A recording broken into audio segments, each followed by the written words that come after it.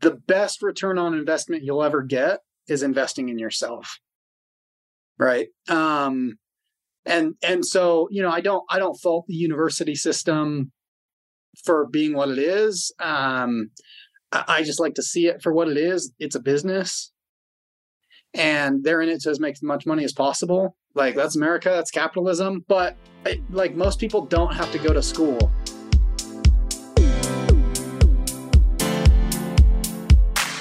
Are you looking for true personal freedom? The freedom to design a life you truly desire? Then you're absolutely in the right place. True personal freedom comes from when you take 100% responsibility and control of your money and your mind. Here you're going to learn ideas, tips, and wisdom that's going to help you bridge the gap from where you are now to your dream life in the future. My name is Randy Wilson, and welcome to the Rich Mind Podcast. All right, everybody, welcome back to the Rich Mind Podcast.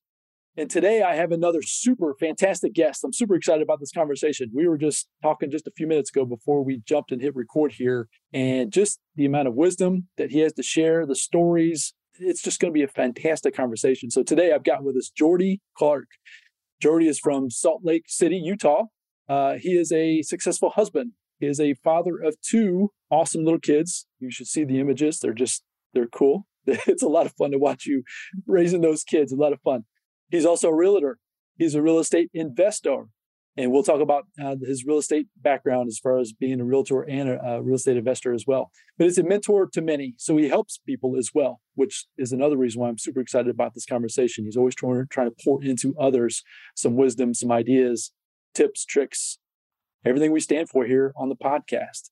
And he's also a fellow podcaster, and we'll give him an opportunity to kind of talk about his podcast here towards the end. But for now, Jordy Clark, welcome to the podcast. Hi, thanks, Randy. I'm excited to be here. Yeah, super excited to have you.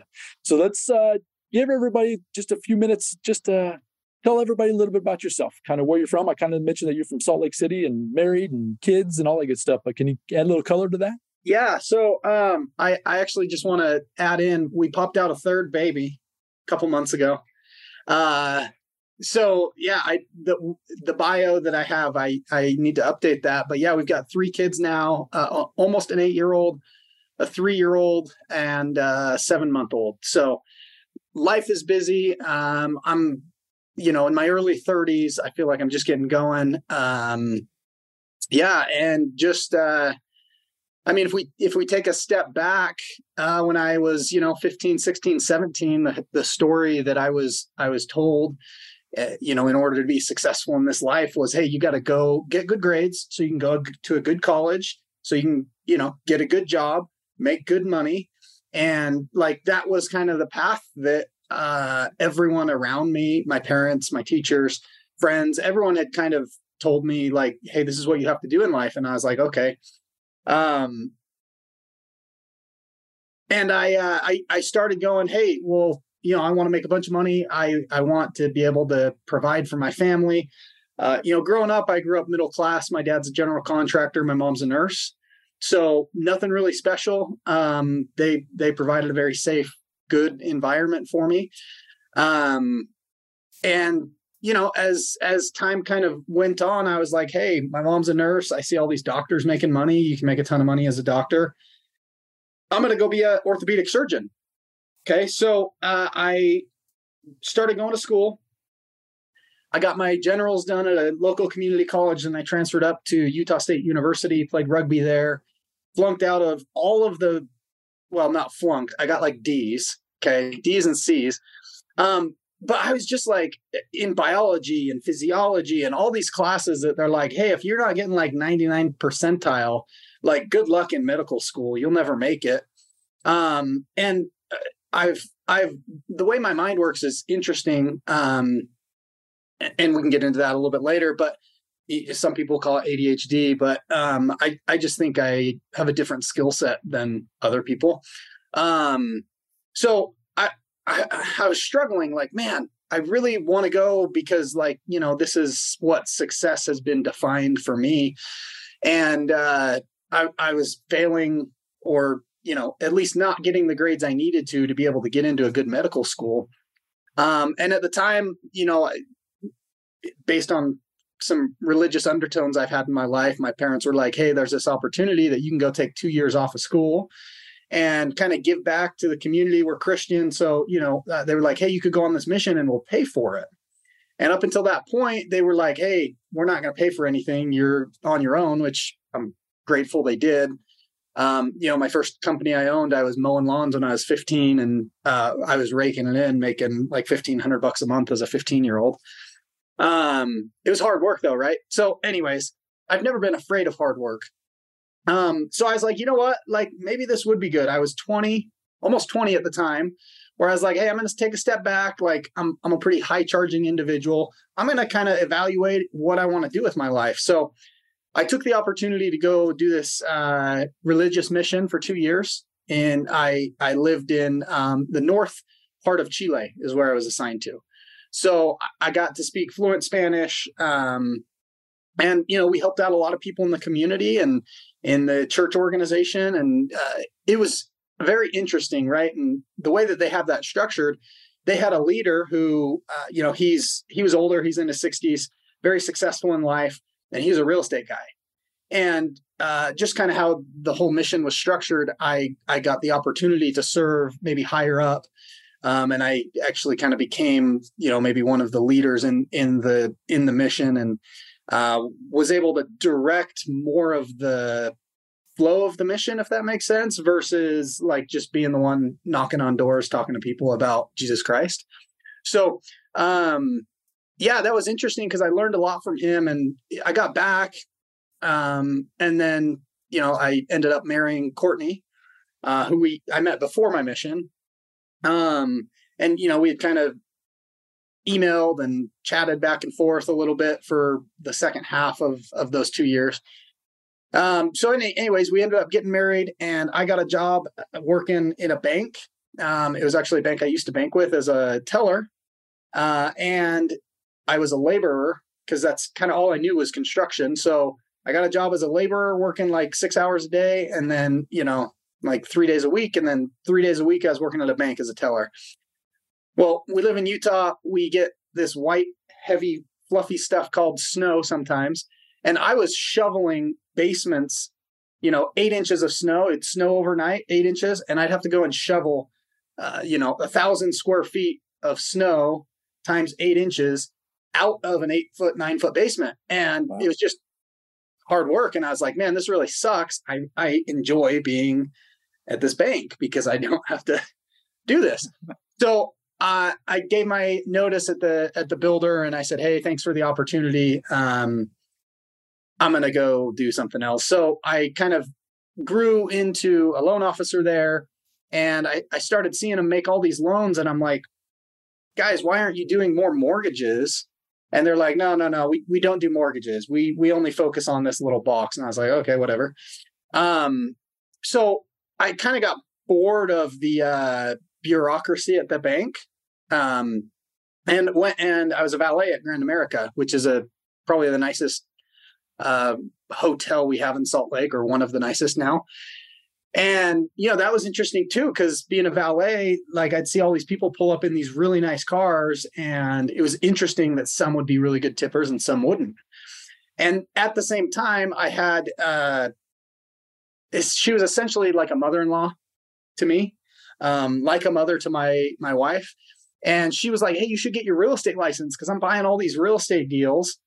And it was at the same time that I had read Rich Dad, Poor Dad from one of my other mentors. He told me to read this. And I was like, okay, got my real estate license, quit the bank. I was doing valet. I was going to school at night because I was like, hey, I'm going to go get my business degree.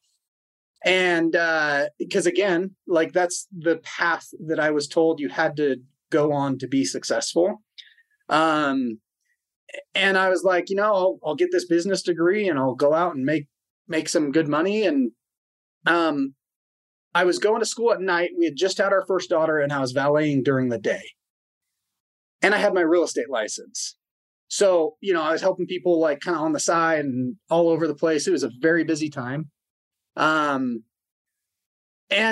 I was looking around, and all the valets, they were happy making 50, 55 grand a year in cash tips. right? It's a good living. They were comfortable. They got to see all the NBA teams come in, and they made a few bucks when they came in. And then on this other side, I was looking at all of my classmates. I was 8 classes away from a bachelor's degree in business with a minor in finance. And all these people are just super excited. They're getting job offers. This is 2014. And they're getting job offers. And they're like, I just got a job offer making $55,000 a year. And I was like, okay, let me do some quick math. It's costing me $10,000 a semester. It's costing me my nights. I'm missing my daughter, who was a year old. And I'm already making valeting what you guys are making. But then I also had the real estate thing going, right? Where like I was selling, that was my first year I had sold real estate, and I'd sold about 18 houses and I made 6 figures. And we spent 6 figures, right? We'll get into that in a second. But like, I was like, why am I going to go to school to make 50 grand? It's going to cost me, another 30, 40 grand to get my degree just to make 50 grand when I've already got these 2 jobs where I'm making that in both of them. So I was like, you know what? I'm going to take a semester off. And at the time, the real estate team I had joined, they were like, hey, you can't be doing all this stuff. Like, just focus on one thing. So I was like, I'm going to take a year and I'm going to focus on real estate. So I quit the valet, which was super scary because it was very consistent. It was cash. I always had a ton of cash. And I was like, I guess I'm going to figure this real estate thing out. And I haven't looked back since, because I've never made less than multiple 6 figures every year as a real estate agent.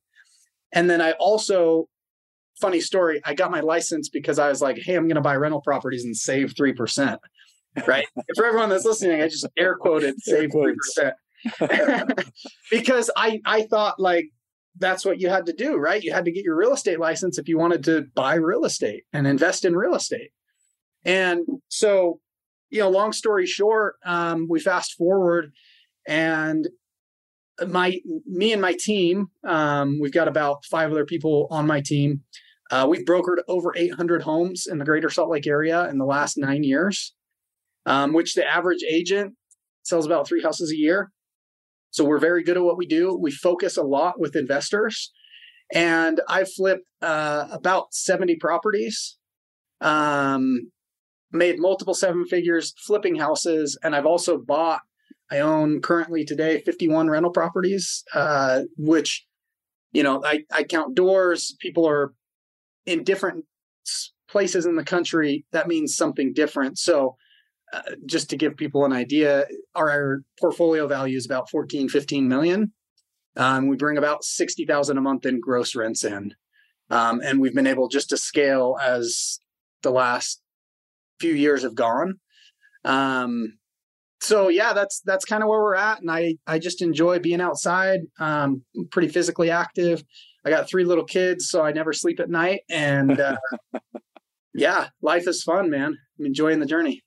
I want to apologize up front about the third one. I knew that. It just didn't click in my brain. I mean, that's where we met, right? You had the third one with you. So yeah, I knew that. So I apologize up front to you and your wife, because I know that little ones can be definitely a challenge. So I appreciate all that context and all that. That's fantastic. Can we put a little bit of a time, as of this recording, we're at the very 1st of April, 2023. You had mentioned you threw out the date 2014 or so is when you went. I believe you said you got your real estate license about that time frame. Just to help folks try to get their mind wrapped around with like amount of time that it's taken, age, time frame, right? Your story about the college is very similar to mine. I was going to school at night trying to get I was very close to becoming a senior in college, going for my bachelor's in business, because I also thought that was the way that I needed to do. And then I had the epiphany, I don't need to do all this to go operate a business. If I want to operate somebody else's business, maybe so, but not my own. So that part of your story 100% resonates with me as well. I look forward to actually digging into that conversation and kind of picking your brain, whether it's offline or not. But can you give everybody a little bit of context from like your age, from when you decided like that moment when you decided you weren't going to do the real estate, or excuse me, do the typical route, right? The school, the job, and then to where you are today. Can you get just a little bit of time frame there? Yeah. So I believe it was like late 2014, early 2015, because I got my real estate license in 2014. That was a year after we got married, and we got married in 2013. And yeah, so that's when I had decided to go like full time as a realtor, right? Which is different from a real estate investor. Mm-hmm. We can get into that if you want later on. Yeah. But yeah, it was about 2015. We bought our first rental property in 2015. We bought our first owner occupied property in 2015. And then I didn't buy another rental until 2019. I don't think I knew that. Yeah, no, I was at Keller Williams at the time, and Gary Keller wasn't wrong. He was just early, and he was just telling everyone like, hey, market's going to shift. It's going to change. 10-year cycle in real estate's pretty normal. And, 2006, 7, like we're going to see it. Right. And so I was just like, hey, I'm, like most people, I was like, I'm not going to buy a rental at the top of the market because I'm smarter than that. Where like I literally was selling houses to other investors at the time. These houses were like, we'd sell them for $150,000. No. That was maybe a year earlier or later. I remember when I first started, there were these little 3-bed, 1.5 bath houses. They're great rental properties. And this is in 2014. I'd sell one for like $70,000, $80,000. Mm-hmm. And then I remember specifically telling an investor, no, don't buy this one for 85 because I just sold the one down the street for 75. Like a better deal will come. Well, those houses today are selling for $399. Holy cow. Yeah. I wasn't expecting you to say that. Yeah. Wow. So like, would it really have mattered if they overpaid by $5,000? In hindsight, no, huh? No. Right. Yeah. So, wow. Like it's been an interesting ride. Well, maybe we'll dig into the kind of the state of the economy, and I know every market's different, so your market's going to be different than mine, than maybe the listener that's out there listening now, but maybe we kind of get your opinion on kind of what you're seeing today, because I know a lot of those same conversations are still going on here in 2023, trying to figure out where everything is headed or not headed. Everybody has an opinion. It's just a matter of digging into that. But before we get to that point, let's get to the three questions real quick. Let's Perfect. Get through those. Let's help people get to know you a little bit better. And the first question is, who's had the biggest influence on your life, Jordy? Man, I don't know how to answer this one with just one person. I'm going to say my wife has had the biggest influence in my life. Because like when things aren't right at home, nothing's right. Versus like when I work on our marriage and I'm intentional about showing up and plugging in and being connected and present, everything's good. And, we can go and achieve far greater things than I ever thought. So, and she's taught me a lot too in the last 10 years. So that's awesome. Yeah. Yeah. Courtney, if you're listening, you're awesome. We got that recording. Yep. But yeah, I agree, man. The spouse at home, right? My wife has been a huge influence on me as well. So I truly, truly appreciate that answer. So what has been the greatest challenge in your life, and what have you learned from it? That's a good question. The biggest challenge for me has been just learning how to cancel out all of the noise and figure out what I want to do and go for it, right? Because like kind of going back to my story earlier, in 2016, I sold a rental for $185,000 because I thought we were at the top of the market. And then, that house today is probably worth $350,000, $400,000, somewhere in there. And it'd be renting for a lot more. And I was so focused on, I thought the market was going to collapse again, that, I didn't maybe do my own research and figure out like, hey, what do I think is going to happen? So now, and I'm still working on it, because now, we're 2023. I'm in the Salt Lake market. We are a growth market. We experienced a huge COVID boom from people coming from other states. If you've ever been to Salt Lake, we have very limited geography that we can continue to expand houses. So as a part of that, like basic supply demand, we're having higher growth as far as rents and prices than most of the country. So like just we've seen some prices come down in the past 12 months, and just like sometimes I get stuck in like that fear mentality, and just pulling yourself out of that fear mentality and, saying like, look, I can't control if prices go down or not. What can I control? Well, here are my controllables, right? I'm going to focus on that, and like whatever else happens. So that's the biggest challenge in my life, and I'm still working on it, is just like cutting out all the BS and the noise and the everything that's going on externally, and focusing on what I can control internally, and just doing the best I can with what I've got. Fantastic. So the clarity, right? And we talk about that, or I talk about that a lot on the podcast, right? You've got to know your direction. And then the noise. There's so much noise, right? All the BS that's going on out there. And I call the BS the beliefs and the stories that are going on, right? And you've got to be able to control that 100% before you're able to continue to move forward. Because if not, you're either going to make maybe not some great decisions, but then you're also maybe even be stuck in the fear of moving forward, right? And then you're going to be possibly losing some opportunities there as well. Yeah. 100%. Well, one part of the podcast that I love to do is I love to try to help the folks that are possibly just getting started in their journey. Maybe they're realizing that, like what we both did, right? The go to school, try to get, you mentioned a doctor, business degrees, right? Maybe that isn't exactly the best direction for me. Or maybe they've already stepped out into the real world, quote unquote, the real world, and they're realizing that isn't all that it's cracked up to be as well. You had mentioned about the different jobs, and I talk about the different jobs and things that I've had as well. Can you think of a bit of wisdom to share with that?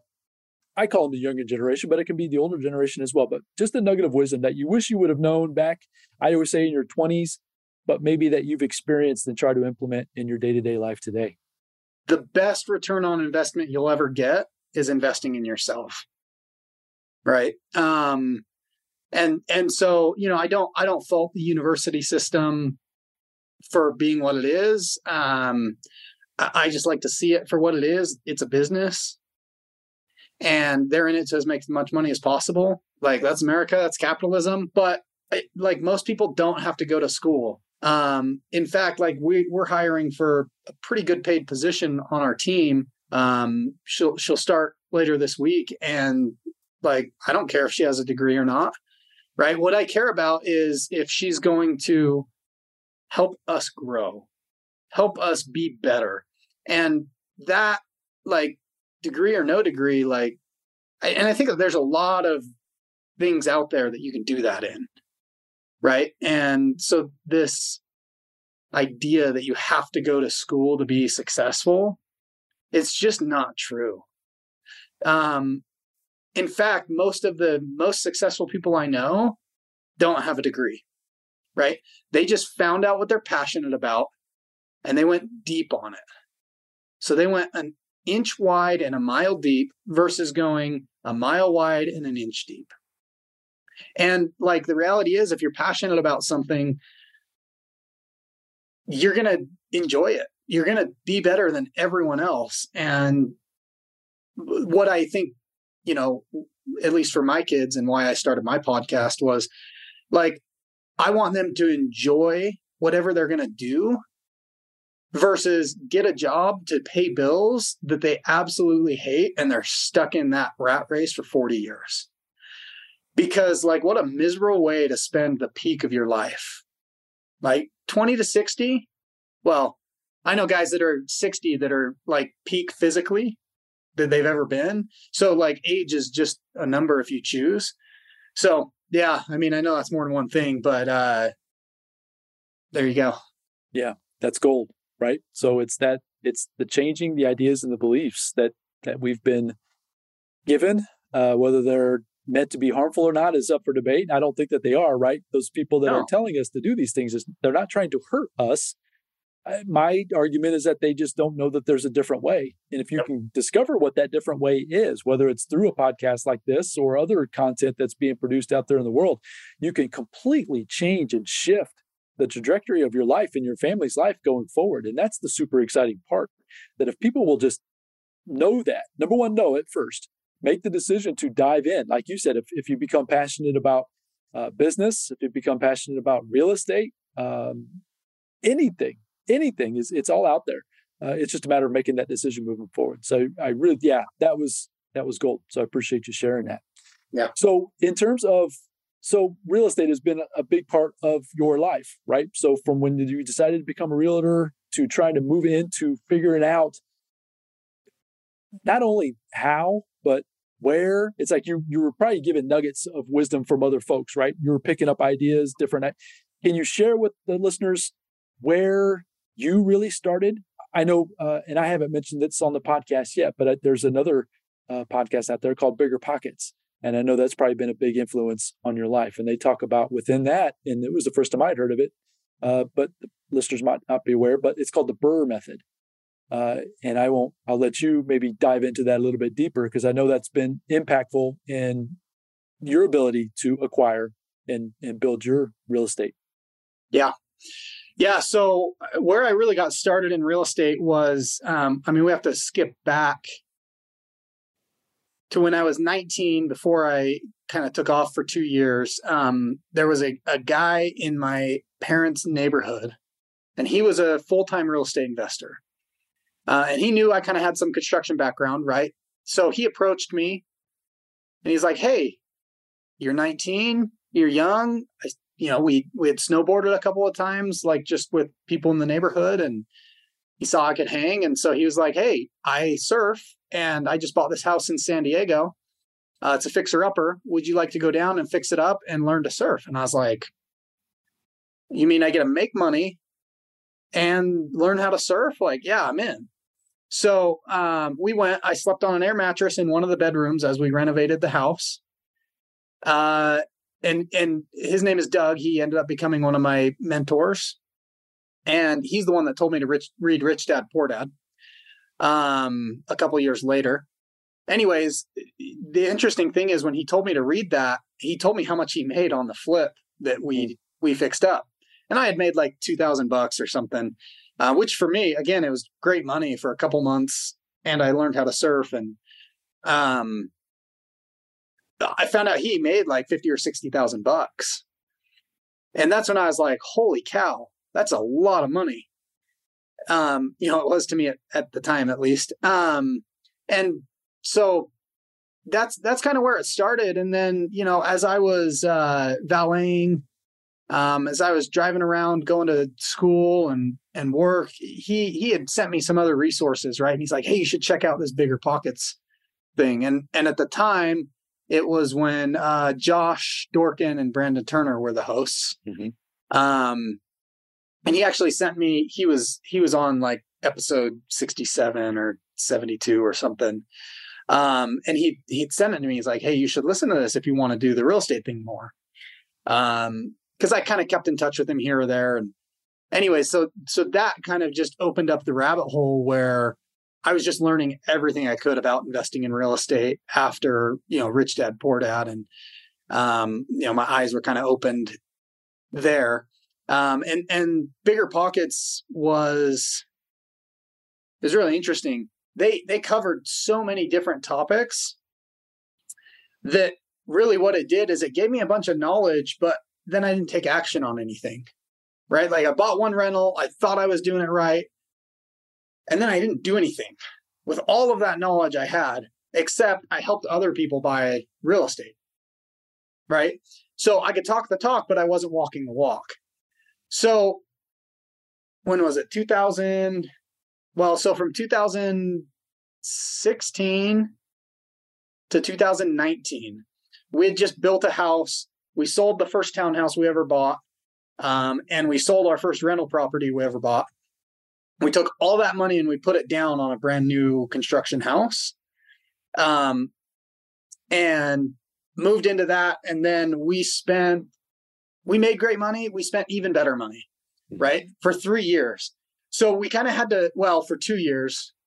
But there was some stuff going on in our marriage that like we needed to work through, that like the spending was a symptom of other stuff going on, that we had to deal with that first before we could address the spending. So we tried to do it simultaneously, where we dealt with the stuff we were going on with in our marriage, lack of communication about a bunch of different stuff.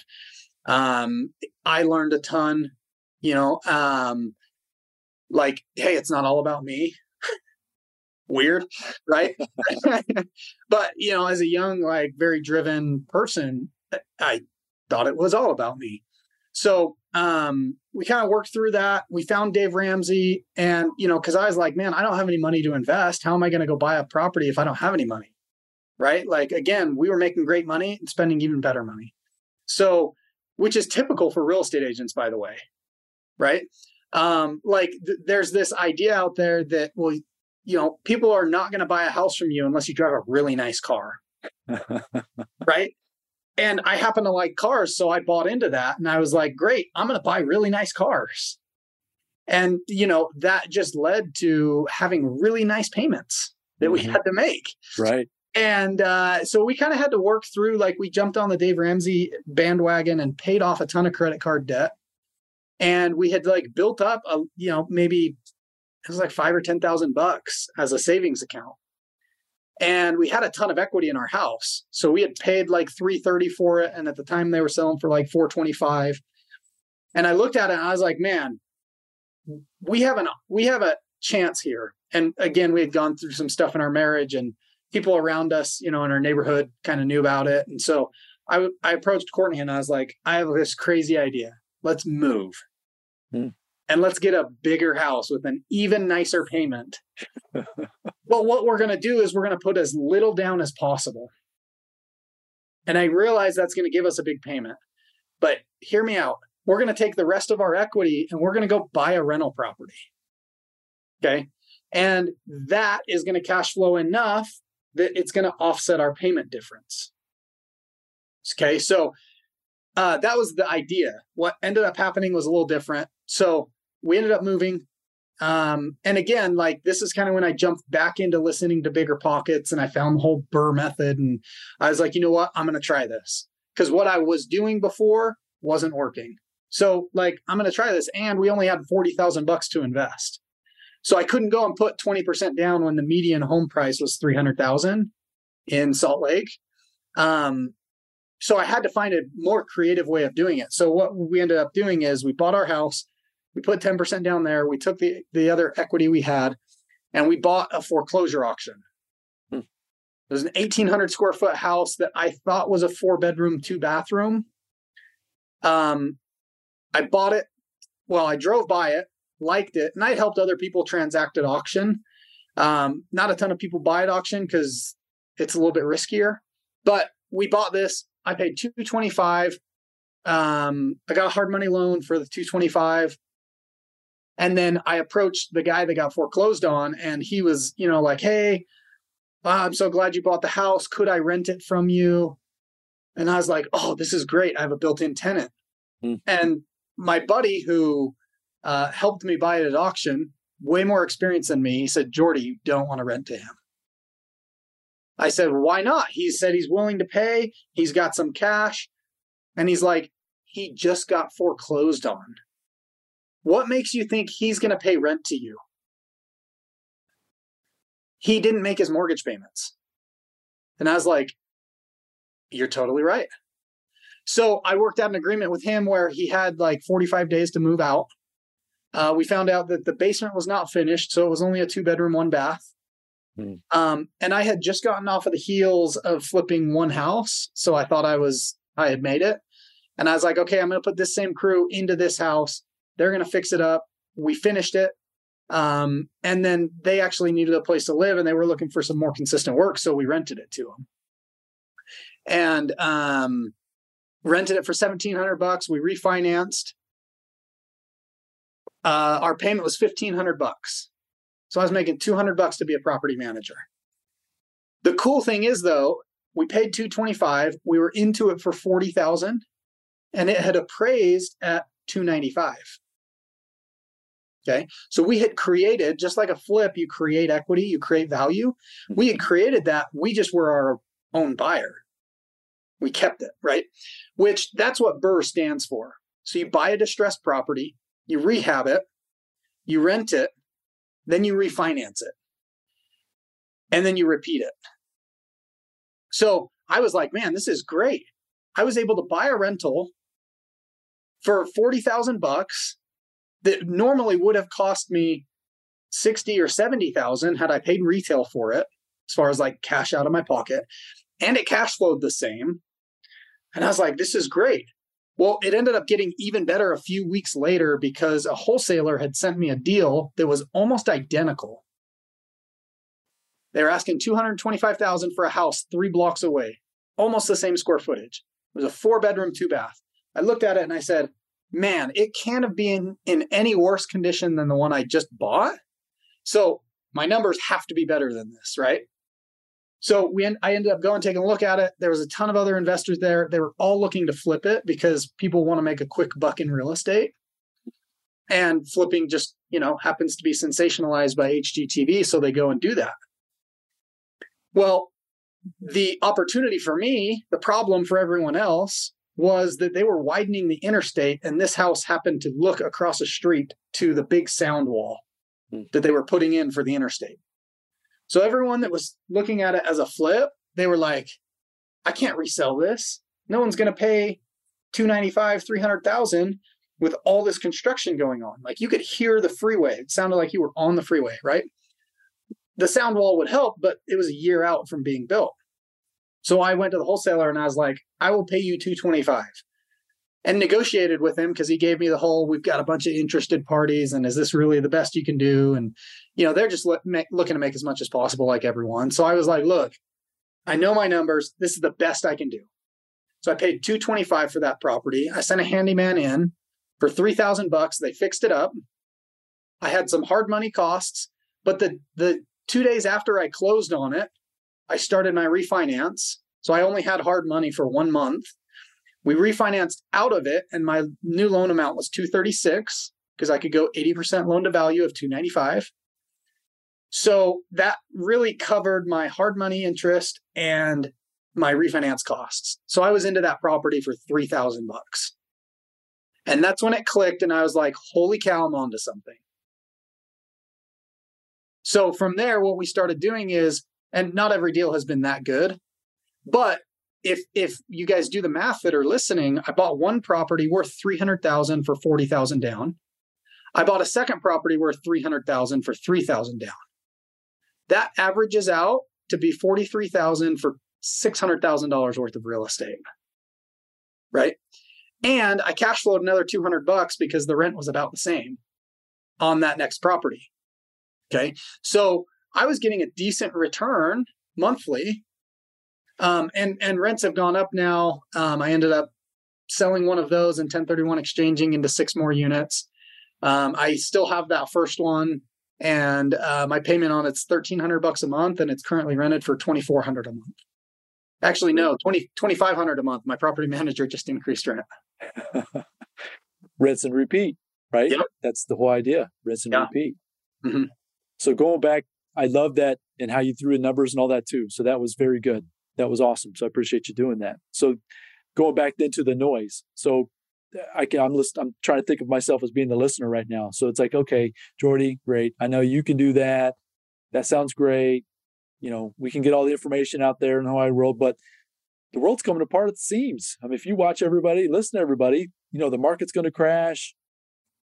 This just isn't the time to do those kinds of things. I mean, if somebody comes and approaches you with that kind of a logic or thinking at this point, how are you kind of taking those conversations moving forward right now as far as the market?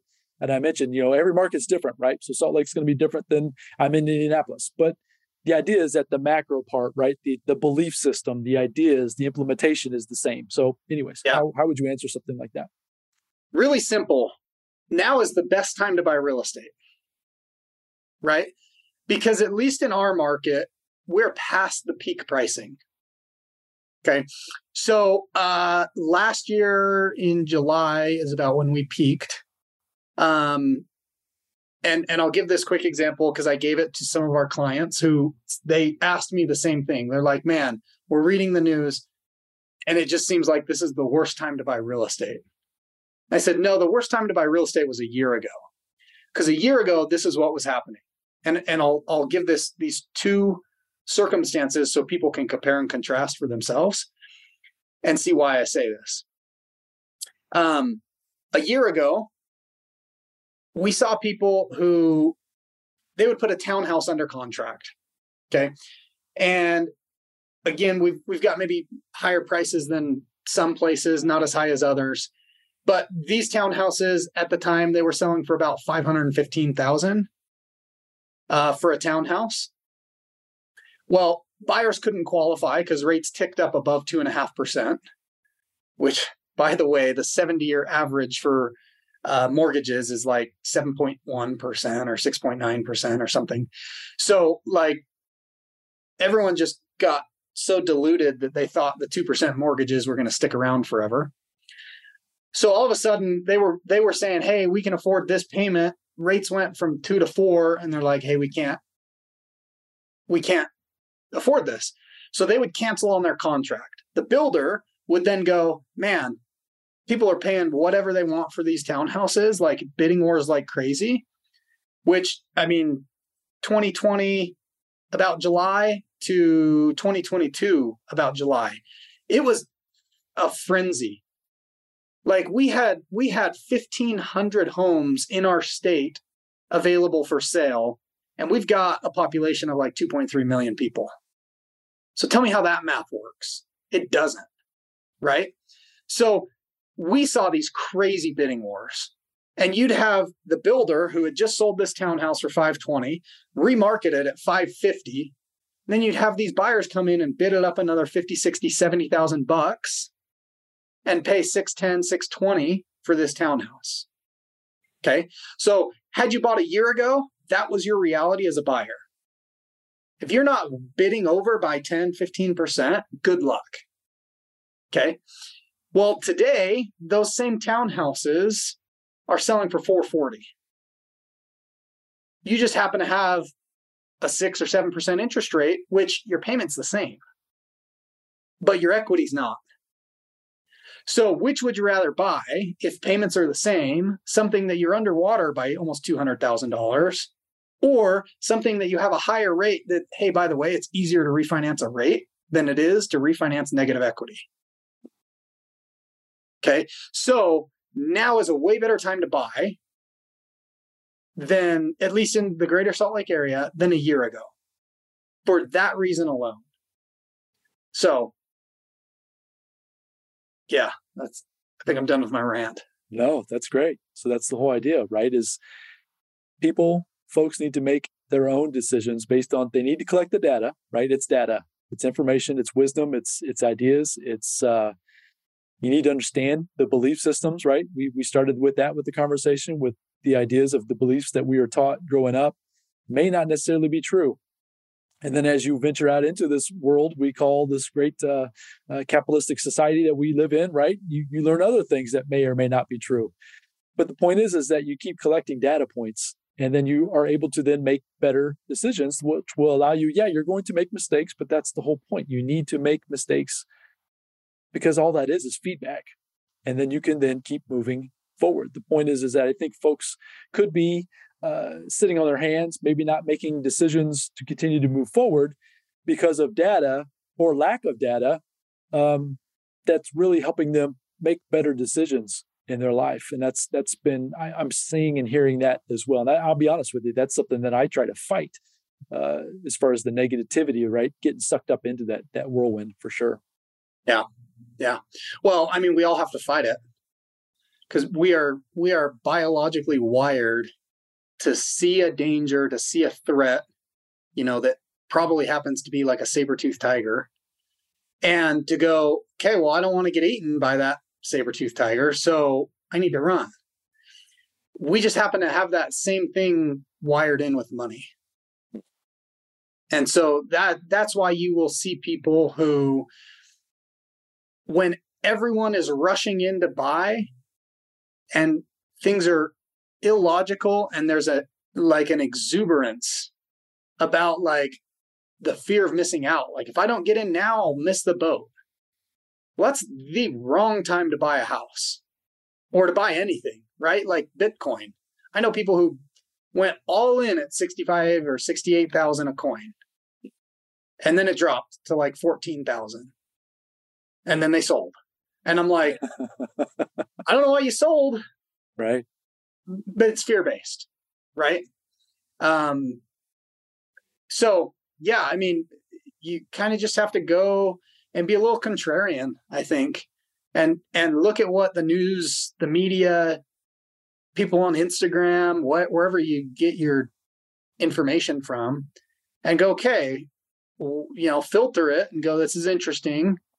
Why do I think that it's portrayed this way? And kind of come to your own conclusion.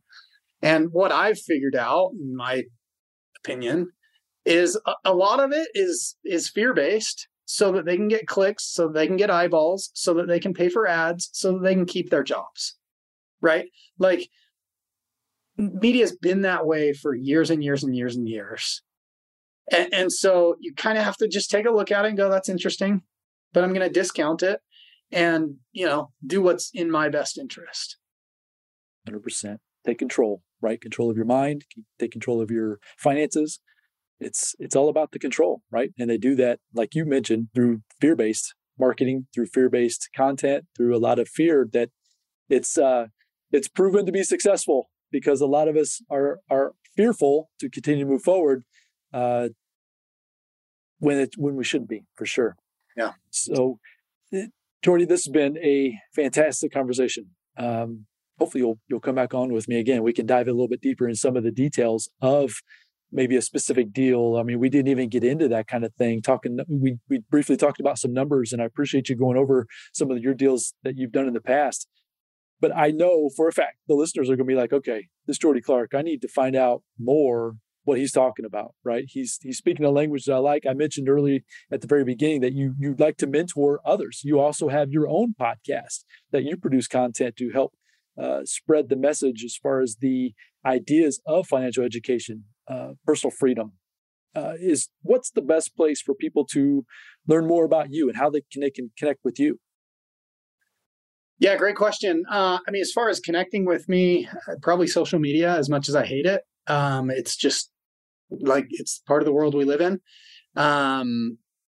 So my username there is Instagram, at least, is at Jordy Clark _REI, like real estate investor. You follow me there, send me a DM, whatever. I usually respond, as long as you're not trying to sell me some crypto or something.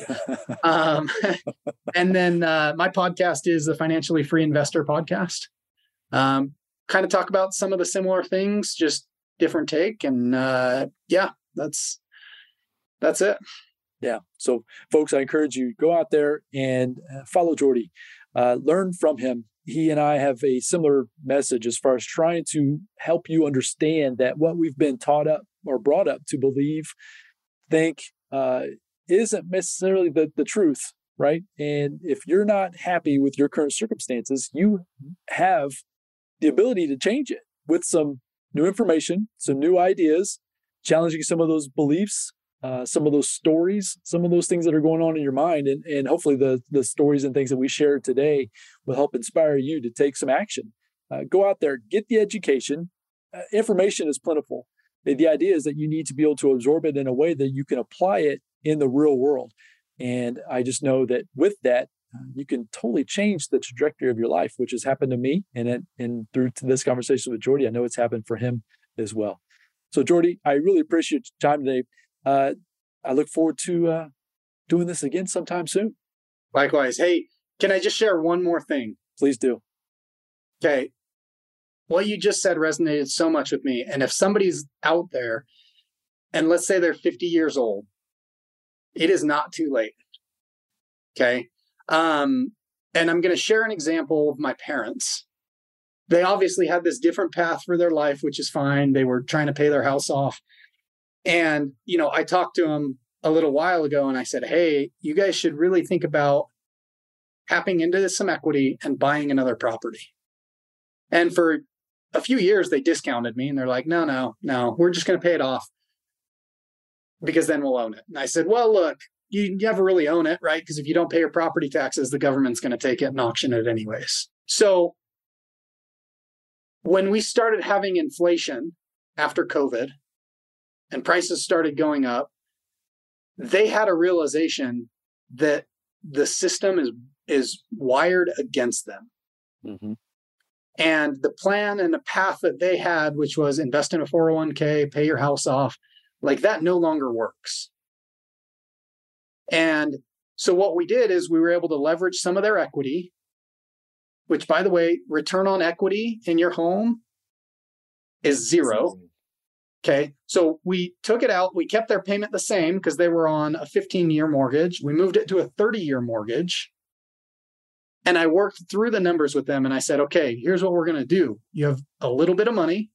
We're going to go buy a rental. You put 20% down and they cash flow like $500 a month after making the payment on that rental. I said, take that money. And if you really want to pay the house off early, start throwing it at the principal. But now you at least have somebody else going to work for you to make their rent.